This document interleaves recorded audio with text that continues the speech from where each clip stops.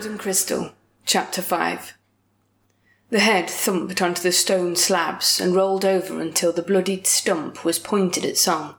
She dragged her eyes away as soon as her morbid curiosity would allow, but the sight of muscles tensing beneath siphoning blood was seared into her vision. It took all she had to refrain from throwing her shackles into the executioner's face and drawing her concealed blade.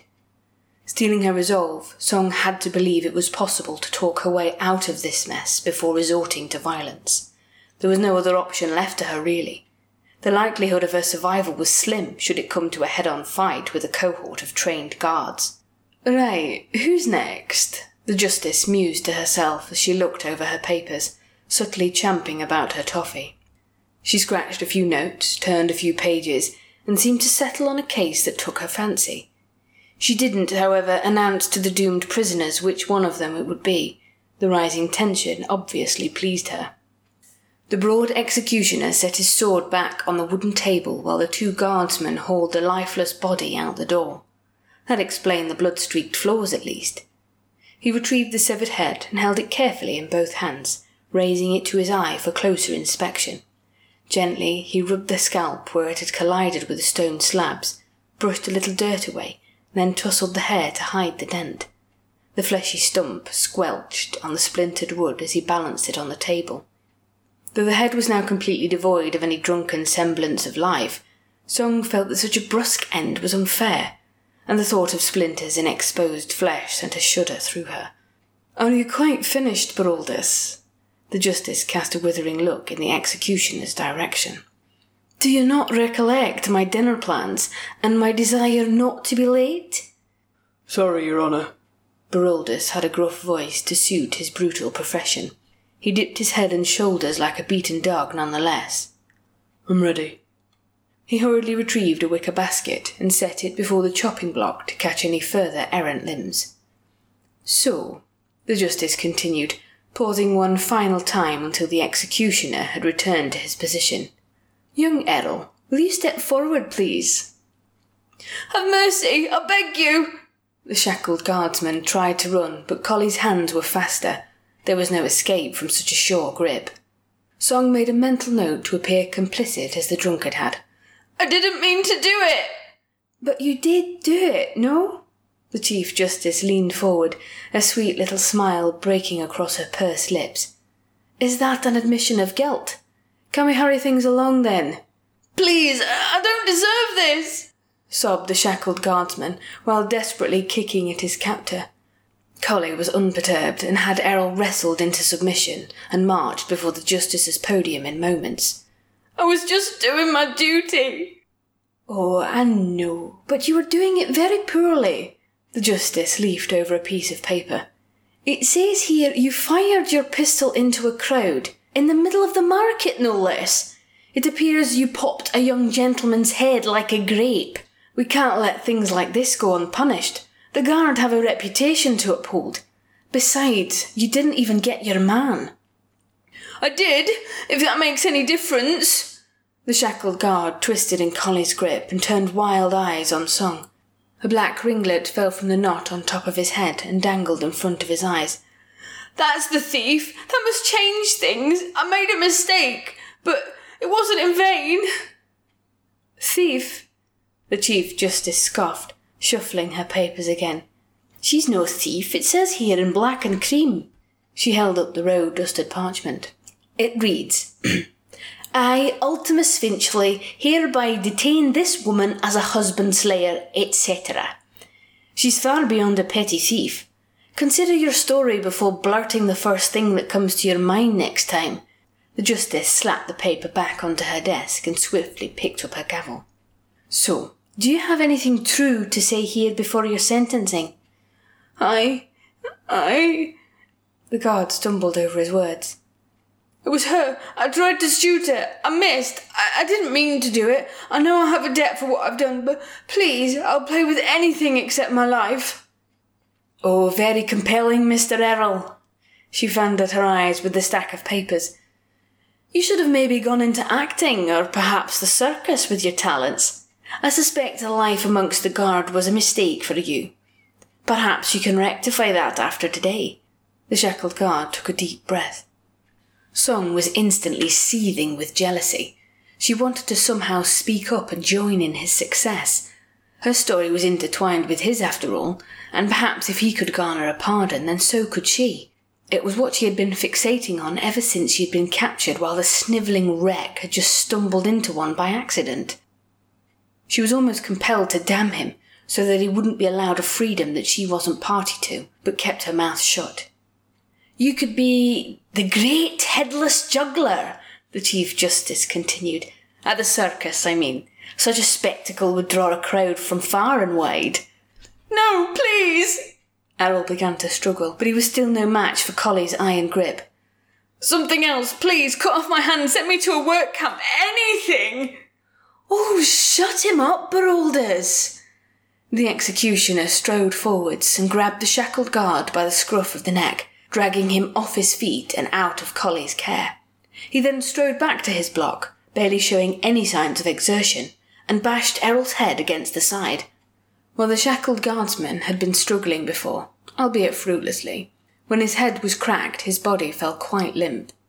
He wasn't unconscious, just dazed. Had he enough time, his jelly fingers might have found enough purchase to push him to his feet. Beroldus was quite the sprightly man, despite his squat appearance. No sooner than he had released Errol onto the block, he had retrieved a hand axe from his table and returned with it raised and gleaming.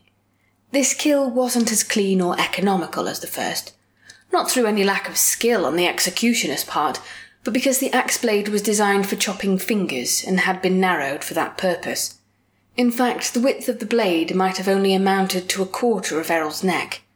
What followed was a bloody display as the executioner hacked away like a lumberjack on a particularly stubborn and elderly tree. Song closed her eyes, but her ears lacked any similar function. Every wet thump made her flinch as the executioner did his work. Any screams were cut short by a well-placed strike across the windpipe, but the watery exhalations of Errol's dying breath were enough to make Song sick. Her empty stomach prevented anything more than a painful retch. "Thank you, Beroldus, very enthusiastic." The Chief Justice chewed toffee between each word, like a foul continuation of the brutal murder. "Let's move on quickly, shall we?" Song couldn't witness another death like that. Though she knew that was the fate the Justice intended for her too, she couldn't bear the waiting. She needed to get this whole sordid affair over with, for good or ill. "Let's see now." The Justice touched a finger to her lips, then pointed to the old man. "There's a few details lacking in your report. I'd like you to explain yourself and why you—" "No," Song interrupted, the tension forcing her a step forward. "Do me next." "You're an eager one." The Justice appraised Song again with a grimace, holding her gaze for entirely too long. She clasped her hands together and leaned forwards, stroking her chin with both thumbs, eyes roving up and down Song with a fresh scorn. "I suppose you're still in shock, to be caught and killed on the same day. You're lucky, really. They say stewing in the cells is the worst part." Song held the Justice's gaze, feeling that if she looked away or even blinked, she would have lost a silent battle of wills. When eventually the Justice looked away to retrieve another toffee from Collie's pilfered bag, it didn't feel like much of a victory. More likely it was only Song who had been trying in the first place. "That's two with superficial damage now," Beroldus grunted, spitting phlegm into the wicker basket as he picked up the dead guard's head. "Bloody shame, that." He placed the head beside the first one on the table and set the gory axe beside it. "I'll grant your wish." The Justice held up a cube of toffee. "These things really have put me in a good mood." "So, you have been accused of mariticide. That means you killed your husband, but you know that, don't you?" "I know what I've been accused of, and I'm innocent." Song moved before the Justice's plinth, giving Collie no reason to grapple her. "I was in there to buy this cloak." She rolled her shoulders to jostle the fabric into movement, but kept her wrists firmly in place. She didn't want to risk the shackles falling off just yet. The door thumped as the guards wrestled the second headless body through the narrow gap. "When no shopkeeper came out to greet me," Song continued, "I looked behind the counter for him." "Did you really?" The Justice rocked back on her chair, the vast bush of curls atop her head similarly tipping back. It almost looked as if the wig atop it all might fall off, but it was held in place with robust pins. "Well, it says here in Ultimus's report that you told him you were the pawnbroker's wife." "I did," Song nodded. "But I was scared. I didn't want him to think I was back there stealing or anything. I know the punishments well enough." "You'll become very intimate with them soon, I assure you of that," smirked the Justice. "But I very much doubt you're the timid sort. You volunteered to die first, after all. So, I'd like to pass your sentence without further delay. Dinner plans and all that." "I didn't kill him. I think the syndicates got him for not paying his protection rights." "Believable, but ultimately you're just wasting all our time." The Justice stopped leaning back on her chair and snatched up her gavel. "I'm sentencing you to death, so you'll just have to suck it up and deal with it, all right?" Protestations crowded in her throat. Perhaps confessing her theft and admitting that Errol's story had been true might reduce her sentence to the loss of a hand. That boy, Fingers, he didn't seem to find it too debilitating. Collie's presence at her back gave her pause. An outburst would find her in his vice-like grip. "So be it." She nodded somberly and paced steadily towards the chopping block. This was it. She was down to her last option, a fight that would most likely result in her death. Collie didn't touch her, but stayed close behind her back. She had noticed before that he had a pistol and a sword at his hip, and even despite both of those, she felt the executioner was the greater threat. Beroldus was quick and brutally strong. She made up her mind and sprang into action. The shackles slipped from her wrist and she caught them in one hand. Spinning around on the spot, using the heavy irons as an impromptu flail, she struck Collie in the face before he had even the wits to realise something was wrong. Something cracked as he tumbled backwards, perhaps his jaw, but she didn't hesitate to confirm. Continuing in her turn, she faced the executioner. He was ready for her now, but he was still without any of his tools or weapons. Song released the shackles, flinging them with all her might. As Beroldus raised his hands to swat the flying irons away, she pressed on. There was a chime of metal as her concealed blade was drawn from the scabbard strapped to her thigh. The long, slender blade shimmered, and the small pommel rested easily in the palm of her hand so she could thrust her full weight into skewering the executioner. The blade pierced Beroldus' chest, wide of his heart, but if she drove it deep she would perforate a lung and incapacitate quickly. He let out a half-scream, half-grunt, and his hands clamped around Song's arm. She crashed into him, but he kept the mortal blade at bay. Colliding with Beroldus was like being struck by a carriage, and he threw her bodily to the floor. Her shoulder struck the chopping block. The thin blade skittered away across the flagstones. "Stop right there!" Collie shouted. "I don't want to shoot you." Song wheezed, winded from her fall, and raised her hands. One didn't quite go as high as the other, prevented by a thrumming pain in her shoulder. Beroldus knelt over her, grabbing a fist of her shirt and shoving her down onto the block. Blood was streaming down his linen smock from the hole she had made in his chest. "Pass me that, would you, Collie?" The executioner held out a hand and Song's blade was deposited into it. "Well, I'm not sure how you got this past our esteemed guardsman, but I'm quite glad you did. A Marjoran wand, and a swanky one at that. It'll look lovely on my bench beside the heads." He held the delicate weapon like he was holding any old knife, as if it was meant to slice and not pierce. The pommel hung uselessly out of his grip, instead of tucked purposefully into his palm. With such inexperience with the foreign weapon, Song suspected she might be in for a more protracted death than the guardsman had.